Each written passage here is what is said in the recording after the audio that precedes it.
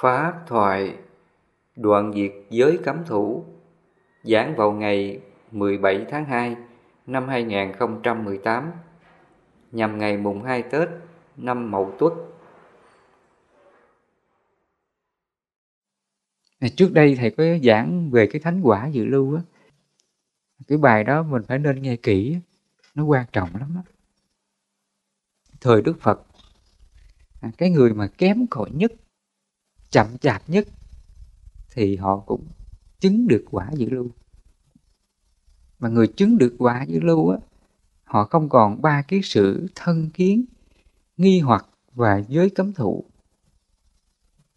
Mà trong đó nó có giới cấm thủ. Giới cấm thủ là mình chấp thủ những cái điều sai mình cho là đúng á. Trong tâm mình á, nó chấp giữ cái điều sai, cái điều không đúng mà nó cho là đúng, rồi nó hành trên cái điều không đúng đó.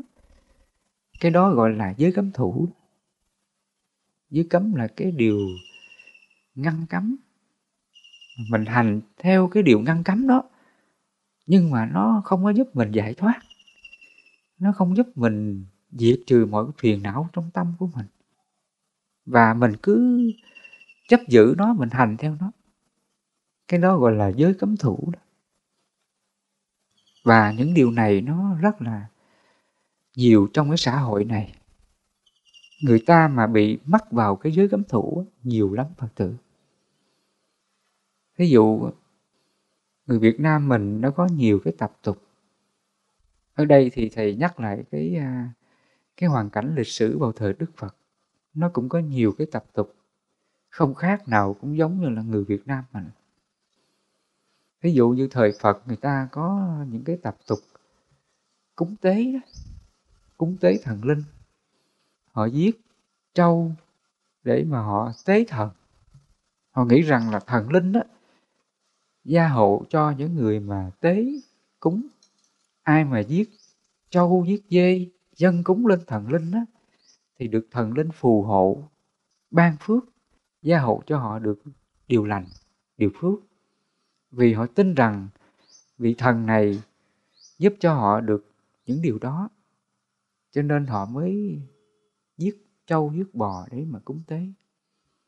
Nhưng mà thực chất rằng là không có vị thần, vị thánh nào mà đón nhận cái sự tàn ác để mà dâng cúng lên vị ấy. Cho nên cái hành động này nó rất là sai. Vậy mà vào thời Ấn Độ lúc bấy giờ vẫn có người ta tin theo một cách mù quáng. Cứ hàng năm là giết trâu, giết bò để mà cúng tế lên thần linh, để mong cho thần linh phù hộ. Và họ cho rằng cái hành động này là đúng, không có sai. Vì vậy mà họ cứ làm. Nó trở thành là tín ngưỡng hành lễ hàng năm như vậy. Nhưng khi Đức Phật Ngài ra đời, Ngài thấy cái việc làm này nó trái ngược với đạo đức, nhân quả. Khi mình giết hại con vật chết thì mình tạo nghiệp rồi, tự mình tạo nghiệp. Thứ hai nữa là không có một vị thần, vị thánh nào mà can thiệp vào cái nhân quả của mình, chấp nhận cho cái sự giết hại của mình để mà đón nhận cái bổng lộc, cái sự dâng cúng của mình. Thánh người ta không có làm cái việc đó.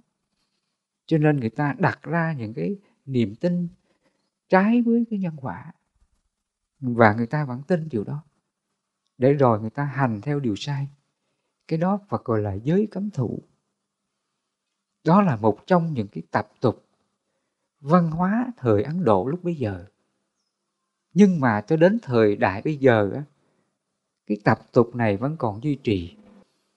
Nhất là những người theo cái đạo Hindu, nó thuộc về những cái đất nước Nepal, vẫn còn cái tập tục này.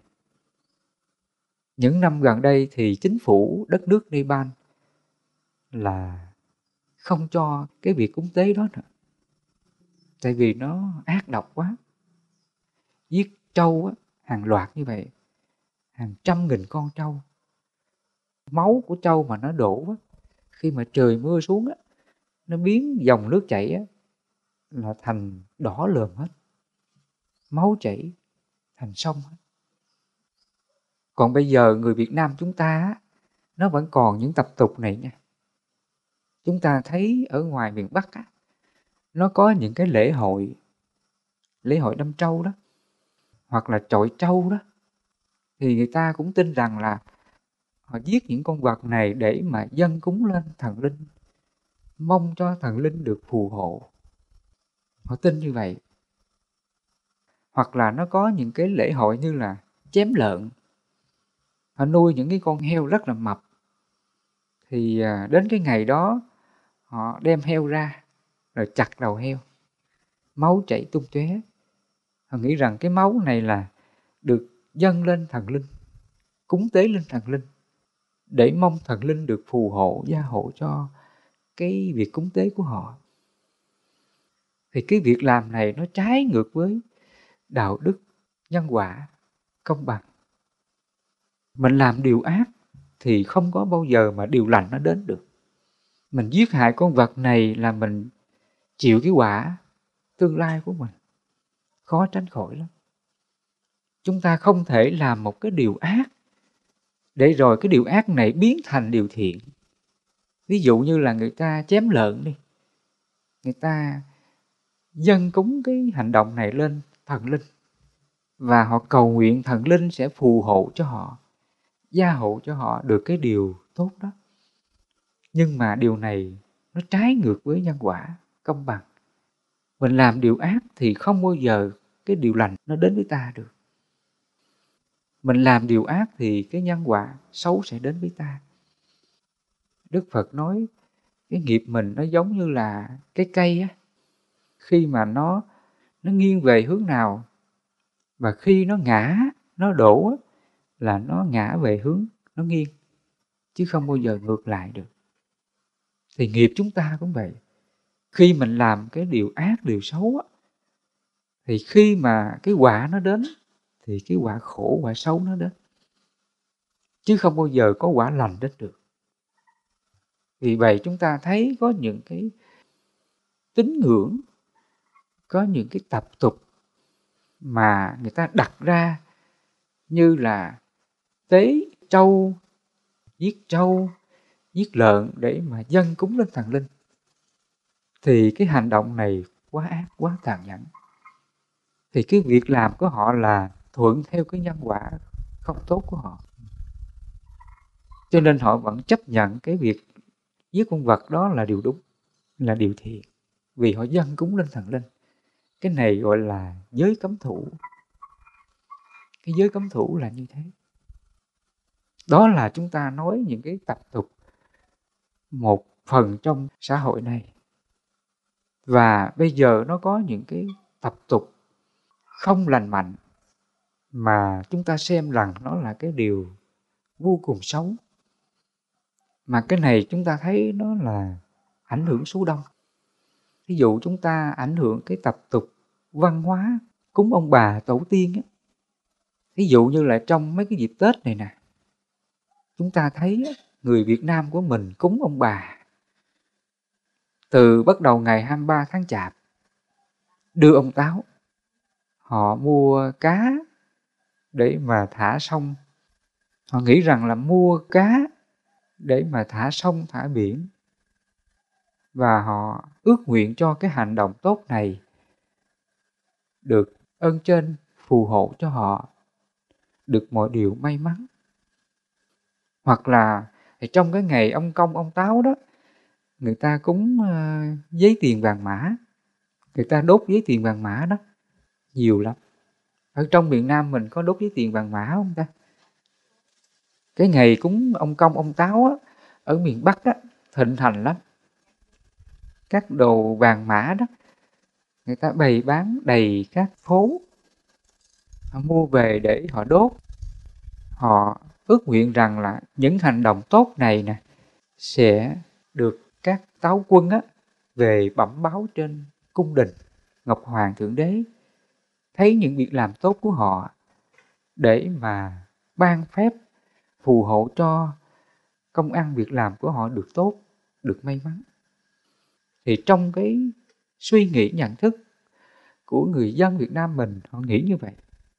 Cái hành động mà thả cá, đốt giấy tiền vàng mã để được Ngọc Hoàng Thượng Đế phù hộ gia hộ cho mình. Nhưng mà cái việc làm này nó hoàn toàn là trái ngược với nhân quả Phật dạy. Tại vì Phật dạy là mọi cái nhân quả thiện ác là do tâm mình tạo ra. Và phước lành này cũng là do tâm mình tạo ra. Mình muốn được may mắn, gia đình hạnh phúc, thì tự mình phải biết tu tập, biết từ bỏ những điều ác, điều xấu, thì nó mới tạo ra phước. Ví dụ mình muốn được may mắn, làm ăn phát đạt, gia đình hạnh phúc, bệnh tật tiêu trừ, thì tự tâm mình là gì? Mình sống những cái đạo đức giải thoát Phật dạy. Ví dụ như là mình sống không có sang tham, gian tham, ích kỷ, keo kiết, bọn sẻn. Mình quyết tâm sống cái đạo đức này thì nó tạo ra cái phước may mắn cho ta. Nó tạo ra cái phước lành cho mình nha. Cái tâm mình khi mình sống thiện nó mới tạo ra phước. Mình không có sang tham ích kỷ nó mới tạo ra phước. Nó mới tạo ra cái điều may mắn, an vui hạnh phúc cho mình. Chứ không thể rằng là chúng ta mang tiền, mình mua bánh trái, nhang đèn vào chùa, vào miếu để mình dâng cúng. Rồi mình cầu nguyện cho Phật, thần, thánh, ông bà, tổ tiên phù hộ cho mình được may mắn, làm ăn phát đạt. Thì điều này nó trái ngược với nhân quả hết. Nó không có đúng nhân quả. Cái gì mà nó đi ngược lại nhân quả, không đúng với cái lương tâm, đạo đức của mình, thì cái điều đó là mê tín, nó không phải là chánh tín đâu. Chúng ta làm như vậy nó vừa mất công, mất sức, mất tiền của, đồng thời nó tạo ra cái nghiệp gì? Cái nghiệp là cái nghiệp si. Nó vừa là tham, sân, si, mạn nghi.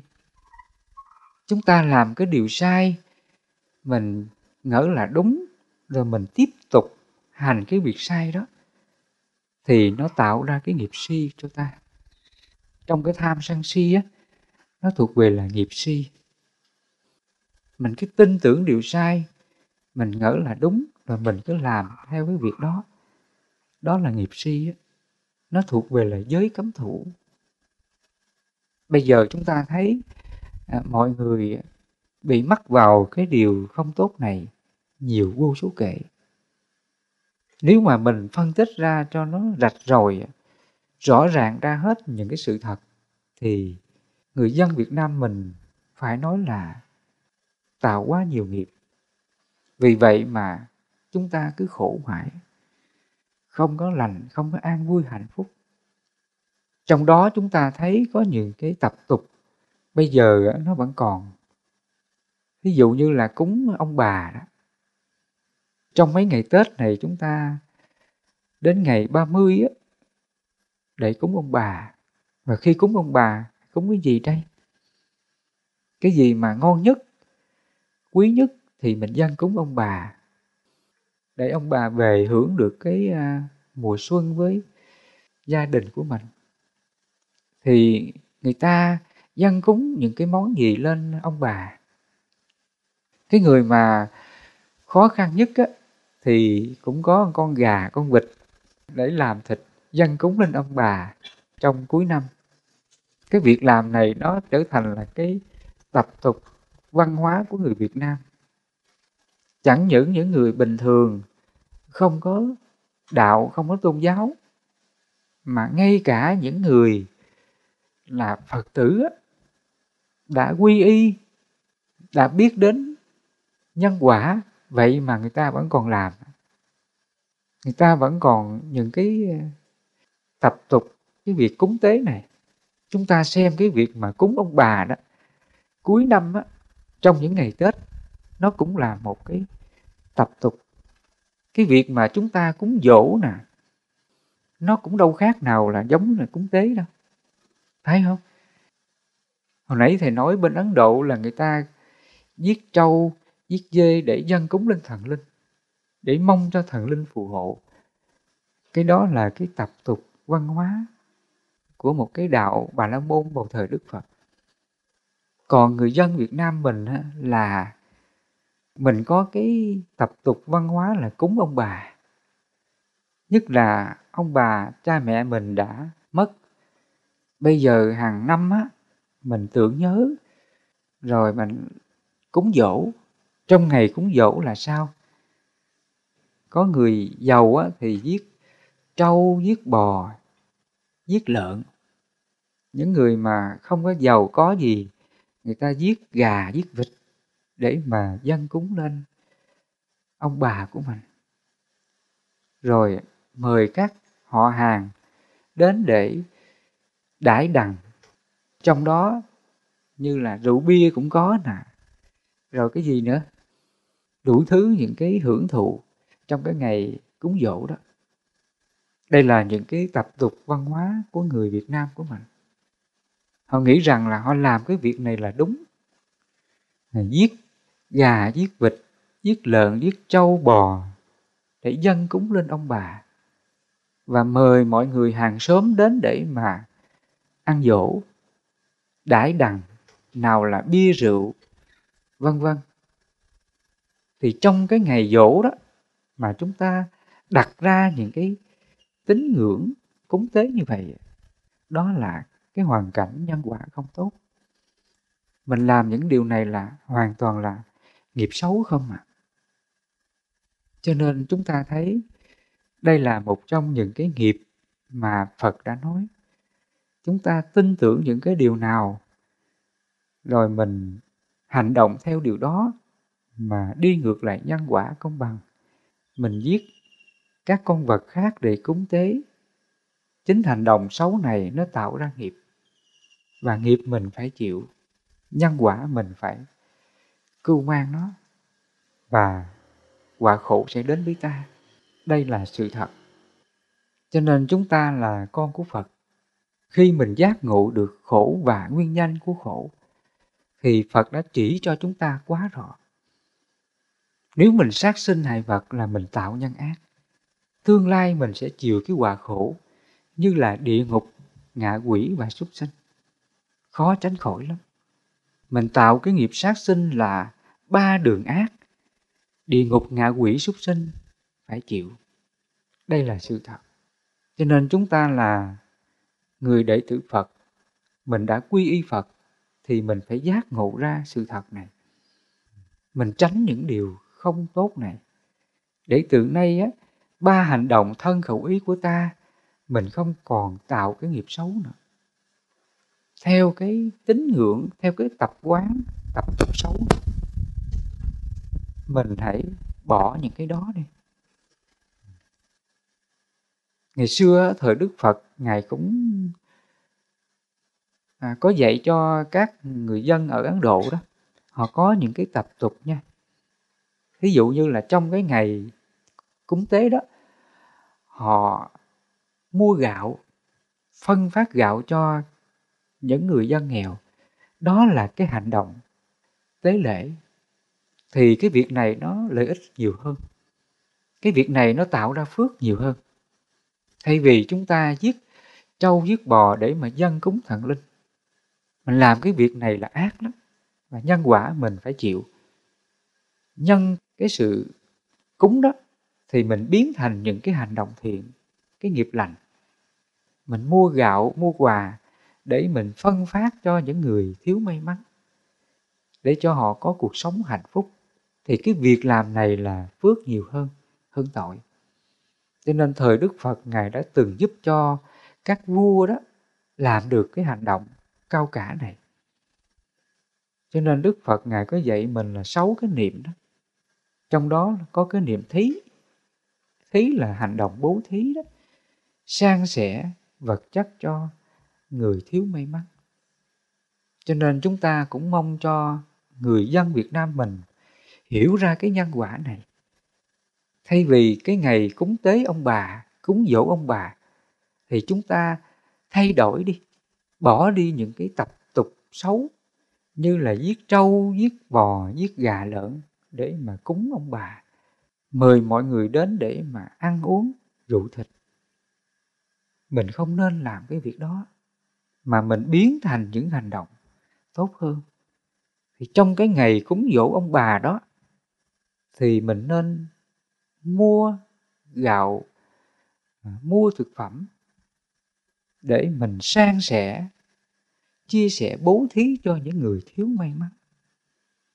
Hoặc là mình là người có điều kiện á, trong gia đình mình, anh em mình có khó khăn thì mình nên chia sẻ điều đó cho gia đình của mình. Thì mình làm cái hành động này là tốt lắm, rất là tốt. Và nếu mà mình có làm mâm á, đãi cho bà con dòng họ của mình á, thì mình nên làm chay, cúng chay thì có ý nghĩa hơn. Và tránh cái việc là mình đãi rượu bia, tránh đi cái điều đó.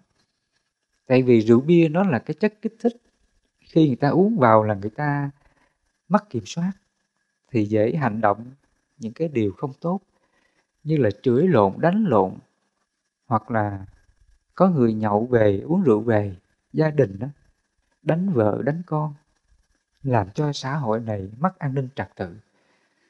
Một trong những cái điều không tốt cho xã hội, gây mất an ninh cho xã hội, làm cho bao gia đình đau khổ tan nát, cũng là do rượu bia đó. Đất nước Việt Nam mình là cái tình trạng mà bia rượu đó tràn ngập, nơi nào cũng có. Người ta uống vào những cái chất này thì gây hại cho sức khỏe. Khi uống rượu bia vào thì người ta dễ làm cái hành động xấu lắm. Và như vậy ảnh hưởng đến hạnh phúc, an ninh trật tự cho gia đình của mình, cho xã hội của mình.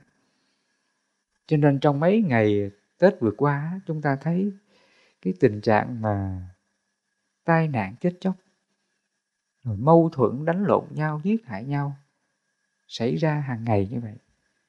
Một ngày như vậy là mấy chục vụ chết chóc như thế. Thì trong đó cũng là do rượu bia tạo ra. Cho nên khi thầy nói đến cái phần một trong những cái nghiệp xấu của con người tạo ra, đó là giới cấm thủ. Chúng ta tin vào những điều sai rồi mình cho là đúng, mình hành cái điều sai đó thì tự mình chịu cái họa khổ, mọi người xung quanh khổ. Con vật mà nó bị giết làm thịt ăn á thì nó sao? Đau đớn lắm. Con gà, con vịt khi mà nó bị cắt cổ á thì sao quý Phật tử? Đau đớn lắm nha. Ví dụ trường hợp như chúng ta đi, mình chỉ tay của mình bị đứt chút xíu á thì sao? Đau không? Đau lắm chứ. Hoặc lỡ người ta đánh mình, đau không? Đau lắm. Nhưng mà con vật khi mà nó bị người ta giết nó, đánh nó, hại nó cũng đau đớn như vậy. Chúng ta thấy con trâu, con bò, con heo, con gà, con vịt, người ta làm thịt nó thì chúng ta biết rồi, trước khi nó chết là nó đau đớn, nó giãy giụa thảm thiết lắm. Đó là thế giới địa ngục của chúng. Thì cái hành động này chúng ta làm thì tạo ra nghiệp hết. Và chính chúng ta sau này mình cũng phải bị những cái quả khổ tương tự như vậy. Rồi mình cũng phải bị người ta đánh mình, hại mình, giết mình. Cho nên bây giờ chúng ta thấy trong thế gian này, cái cảnh đau đớn này thường xảy ra. Người ta chém giết lẫn nhau, hại lẫn nhau là cũng do cái nghiệp sát sinh đó. Trong những ngày Tết này chúng ta thấy người ta hưởng cái Tết, người ta hưởng cái niềm vui, người ta ăn uống rượu thịt. Nhưng mà phía sau cái niềm vui của con người được có rượu thịt ăn thì bao nhiêu loài động vật, chúng sinh khác như là trâu, bò, heo, dê, gà, vịt, vân vân phải chịu cái sự tàn sát của con người. Họ đi tìm cái niềm vui, họ hưởng cái mùa xuân, để rồi phải bức hại, sát hại muôn loài chúng sinh như vậy. Quả là bất hạnh, mất công bằng. Chúng ta thấy mỗi khi xuân về, mọi người vui xuân bằng những cái việc ăn uống rượu thịt, giết hại sinh linh như vậy, thì đó là một sự thống khổ lớn nhất cho các loài động vật. Cho nên Phật nói sinh là khổ là như vậy. Trong cái sinh già bệnh chết, sinh là khổ, vì cái nhu cầu cuộc sống, ăn uống hưởng thụ của mình, để rồi mình giết hại vô số sinh linh khác, và chính mình tạo nghiệp cho mình. Mình tạo nghiệp xấu cho mình. Tương lai mình sẽ chịu cái quả khổ này. Đồng thời con vật bị mình giết á, thì nó cũng đang chịu cái quả khổ tận cùng. Thì trong cái khổ đế, Phật gọi là khổ khổ. Cái hành động mình giết hại con vật, đó là mình tạo cái nguyên nhân khổ về sau. Con vật nó đang bị mình giết hại nó cũng đang khổ lắm.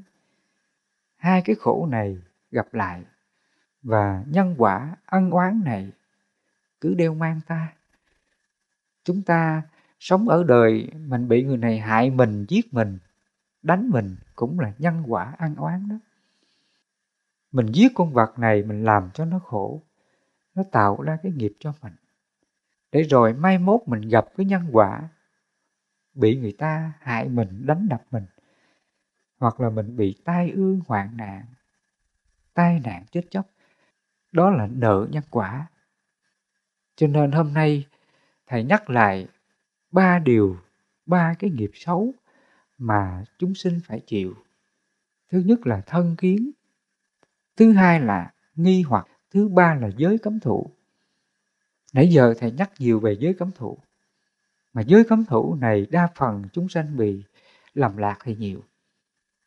Họ hành động những cái điều sai cho là đúng, họ nhận thức những điều sai cho là đúng. Chính vì vậy mà tạo ra vô số những nghiệp xấu, để rồi mình khổ và mọi người xung quanh khổ. Cho nên thời Đức Phật, khi mà người ta giác ngộ được chân lý tứ diệu đế, hiểu được khổ và nguyên nhân khổ á, thì từ nay những cái hành động ác á, như là sát sinh hại vật, gian tham trộm cắp, ích kỷ keo kiết bòn sẻn, họ không dám làm. Tại vì họ biết rõ cái hành nghiệp của họ. Mình làm điều này là quả khổ sẽ đến, cho nên họ tránh, họ không làm. Và khi họ giác ngộ được điều này á, thì trong tâm của họ đó, khái niệm mà tạo nghiệp xấu không còn. Nghĩa là giới cấm thủ á, những cái niềm tin, tập tục, tập quán á, sai lầm trước đây á, không còn trong tâm họ. Họ làm bằng cái hành động chánh kiến, họ suy nghĩ bằng những tư tưởng chánh kiến, những hành động chân chánh, chánh mạng, chánh ngữ, chánh nghiệp. Họ không còn hành động những điều sai nữa. Cho nên chúng ta may mắn, mình sinh ra đời, mình giác ngộ được nhân quả này. Vì vậy, mình đâu còn làm những điều ác nữa, phải không? Ngay cả con muỗi nó cắn mình mà mình đâu có đập nó. Con kiến nó cắn mình đâu có đập nó nữa. Mình không thể làm được cái việc này. Cho nên bây giờ người ta đặt ra nhiều cái điều nó sai cái đạo đức nhân quả. Người ta cho là đúng. Thì cái này chúng ta cũng gọi là giới cấm thủ đó. Khi mà phân tích về giới cấm thủ á, hết á, thì không biết bao giờ mà nó hết. Thấy không? Nó nhiều lắm. Cho nên người nào mà đoạn trừ được thân kiến, nghi hoặc về giới cấm thủ, thì từ nay á, họ hành động điều gì là chân chánh hết. Điều này nên làm hay không nên làm họ biết hết. Và tự chính họ biết họ rõ ra hết. Mình làm điều đúng thì mình không có khổ, không ai hại mình được. Và mình không có sợ cái sự trừng phạt của ai khác hại mình. Tại vì đến đây là mình công tâm lắm. Mình tự biết rõ chính mình. Đến đây là cũng giống như là mình là một tòa án công minh, chánh trực cho mình. Mình làm điều gì sai á, điều này sai á là khổ mình, khổ người, không nên làm. Nó chánh trực công tâm tự mình như vậy thì mình không bao giờ dám làm cái điều sai nào. Cho nên cái người mà đoạn trừ được giới cấm thủ á, thì đến đây là chánh kiến của họ nó sáng lắm. Họ không sợ cái điều gì đến với họ. Chứ thường người ta chưa đoạn trừ giới cấm thủ này thì người ta hay sợ sệt lắm. Ví dụ như là những người mà còn cái tập tục là xem ngày giờ tốt xấu á. Nhất là trong những cái ngày đầu năm nè, khi mà họ xuất hành á, đi buôn bán hoặc là mở cửa hàng á, họ cũng chọn ngày giờ nha, phải không? Họ chọn ngày giờ, cái ngày nào mà mở cửa hàng, ngày đó tốt thì người ta mở, còn ngày nào xấu thì không ai dám mở. Người ta sợ sệt điều đó. Người ta sợ là mình mở cửa hàng hoặc là mình xuất hành vào cái ngày không tốt á, thì xem như là cả năm sau là mình sẽ bị xui xẻo, bị những cái tai ương hoạn nạn đó đến. Người ta sợ điều đó. Thì người này á, họ còn cái tham sân si, họ còn thân kiến nghi hoặc về giới cấm thủ. Vì vậy mà họ sống đau khổ trên cái điều sợ sệt. Còn người mà đoạn trừ thân kiến nghi hoặc về giới cấm thủ á, thì trong tâm của họ nó rất là chánh trực. Nó có cái tòa án lương tâm chánh trực của họ. Nếu mà mình làm điều sai á, thì ngày đó là ngày xấu. Suốt năm mình làm điều sai là suốt năm xấu. Còn nếu trong tâm mình làm điều đúng, mình không có sát sinh hại vật, không có gian tham trộm cắp, ích kỷ bòn sẻn, mình không có làm những điều ác, thì ngày nào cũng là ngày lành, ngày nào cũng là ngày tốt, suốt năm đều tốt. Và thứ hai nữa là nếu lỡ có những cái cảnh xấu đến, nhân quả xấu đến, thì họ biết rằng đó là nghiệp của mình. Nhân quả này là do nghiệp quá khứ khiến mình gặp cái cảnh xấu này. Nhưng Phật nói nhân quả này nó cũng vô thường, đủ duyên thì hợp, hết duyên nó tan. Mình hoan hỷ bằng lòng nó, vui vẻ với nó, thì ngay đó cái cảnh xấu, cảnh khổ này nó còn làm mình sợ hãi, lo lắng không? Không còn luôn. Cho nên mình đã có một cái niềm tin chân chánh vào chánh pháp của Phật. Mình hiểu được cái nhân quả công bằng. Mình cứ sống thiện lương tâm của mình chánh trực với lương tâm của mình, hiểu ra mọi điều như thật, thì từ nay mình hành xử những điều chân chánh thì mình không có khổ. Mình không có tạo cái nghiệp xấu nào để tương lai mình khổ. Thứ hai nữa là nếu lỡ những cái nhân quả xấu, nhân quả khổ nào có đến, thì mình sống đạo đức với nó. Mình từ bi hỷ xả hết. Mình không có buồn phiền sân giận ai. Hoan hỷ bằng lòng vượt qua. Chính cái tâm từ bi hỷ xả đó mà những cái quả khổ á, tai ương hoạn nạn đến với ta không còn làm ta khổ.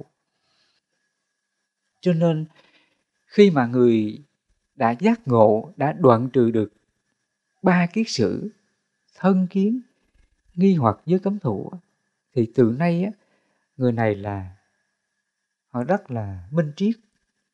Họ nhìn nhận cái gì nó đúng với cái nhân quả của nó, thì họ không còn sợ hãi điều gì đến với họ nữa. Người nào mà sống được như vậy là hạnh phúc lắm.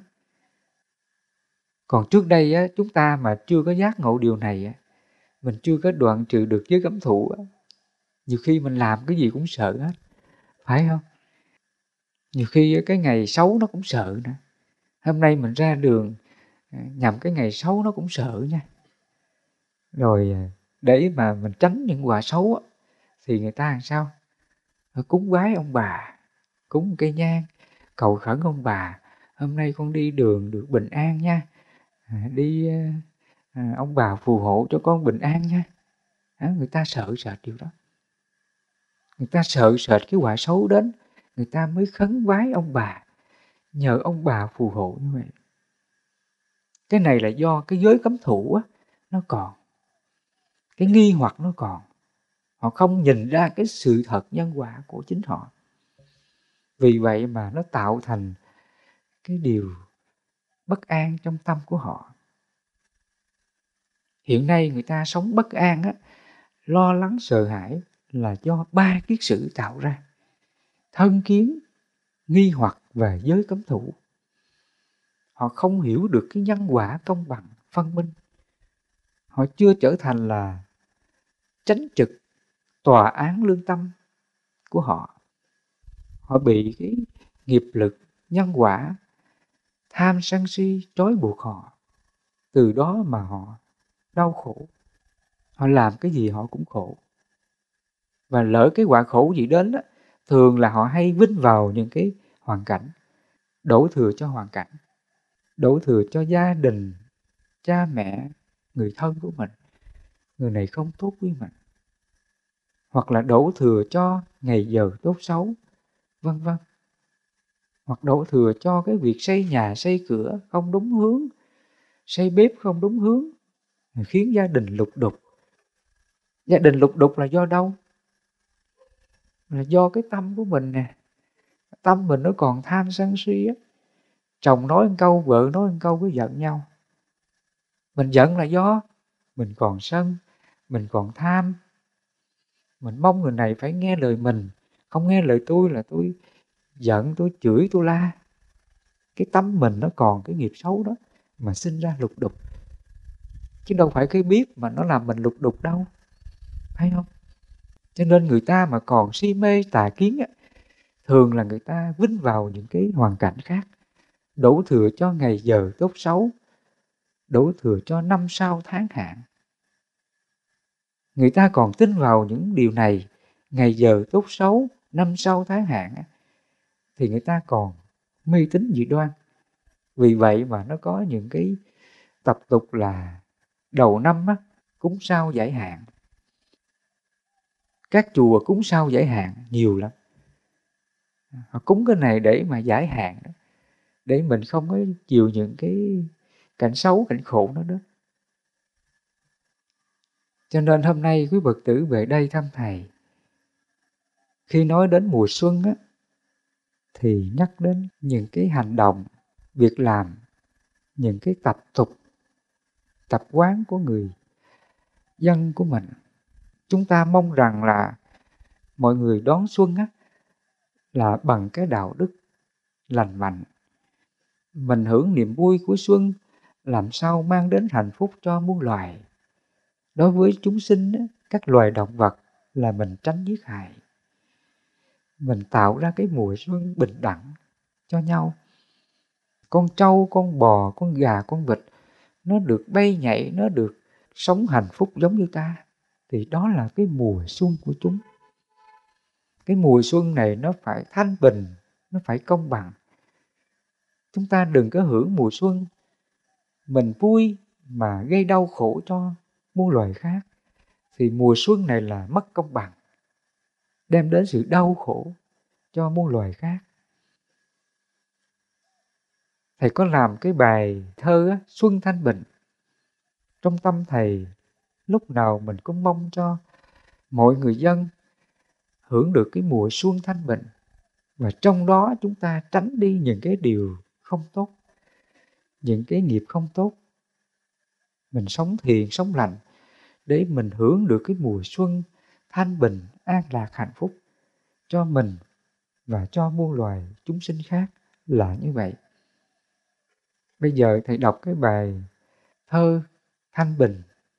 Nó cũng là cái thông điệp Thầy muốn gửi gắm cho tất cả Phật tử chúng ta, cũng như là mọi người trên hành tinh này giác ngộ được điều này, để cho thế giới này, hành tinh này được thanh bình, muôn loài được hạnh phúc, hưởng được mùa xuân, thiên đàng cực lạc bên nhau là như vậy. xuân thanh bình. Nguyện cho thế giới thanh bình, mừng xuân Mậu Tuất đậm tình yêu thương. Nguyện cho chánh đạo Pháp Vương, chiếu soi vạn nẻo muôn phương đại đồng. Chánh kiến gạn đục lắng trong, xóa tan thù hận nỗi lòng tha nhân. Từ bi hỷ xả muôn dân, đắp xây hạnh phúc không phân giàu nghèo. Vững tin chánh niệm hành theo, đạo vàng Phật dạy nguyện gieo vào lòng. Ngày đêm tinh tấn ước mong, diệt tâm phiền não cả trong lẫn ngoài. Không làm đau khổ một ai, chúng sinh vạn loại muôn loài an vui. Niết bàn sẽ đến sớm thôi, hành tinh một cõi thiên đường bên nhau.